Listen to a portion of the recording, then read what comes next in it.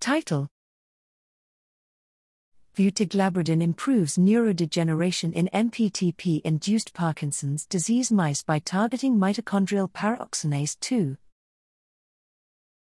Abstract: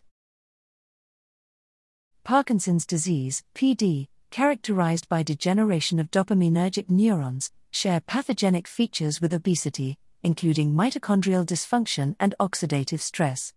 Paraoxonase-2, PON2, is an inner mitochondrial membrane protein that is highly expressed in dopaminergic neurons and is involved in the regulation of mitochondrial oxidative stress. However, no drug targeting PON2 has ever been developed for the treatment of PD.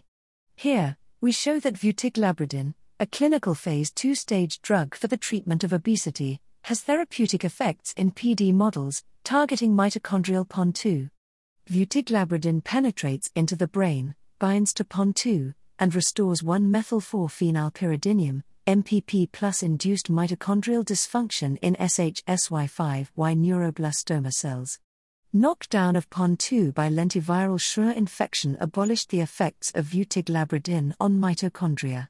In mice, Vutiglabridin significantly alleviated motor impairments and damage to dopaminergic neurons in 1-methylphenyl 1,2,3,6 tetrahydropyridine, MPTP-induced PD model, and these effects were also abolished in PON2 knockdown mice, suggesting that Vutiglabridin is neuroprotective via PON2.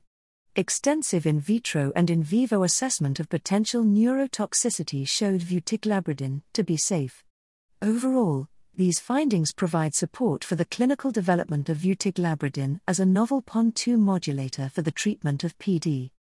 One-sentence summary: targeting paraoxonase-2 by a clinical stage compound, Vutiglabridin provides neuroprotective effects in preclinical models of Parkinson's disease.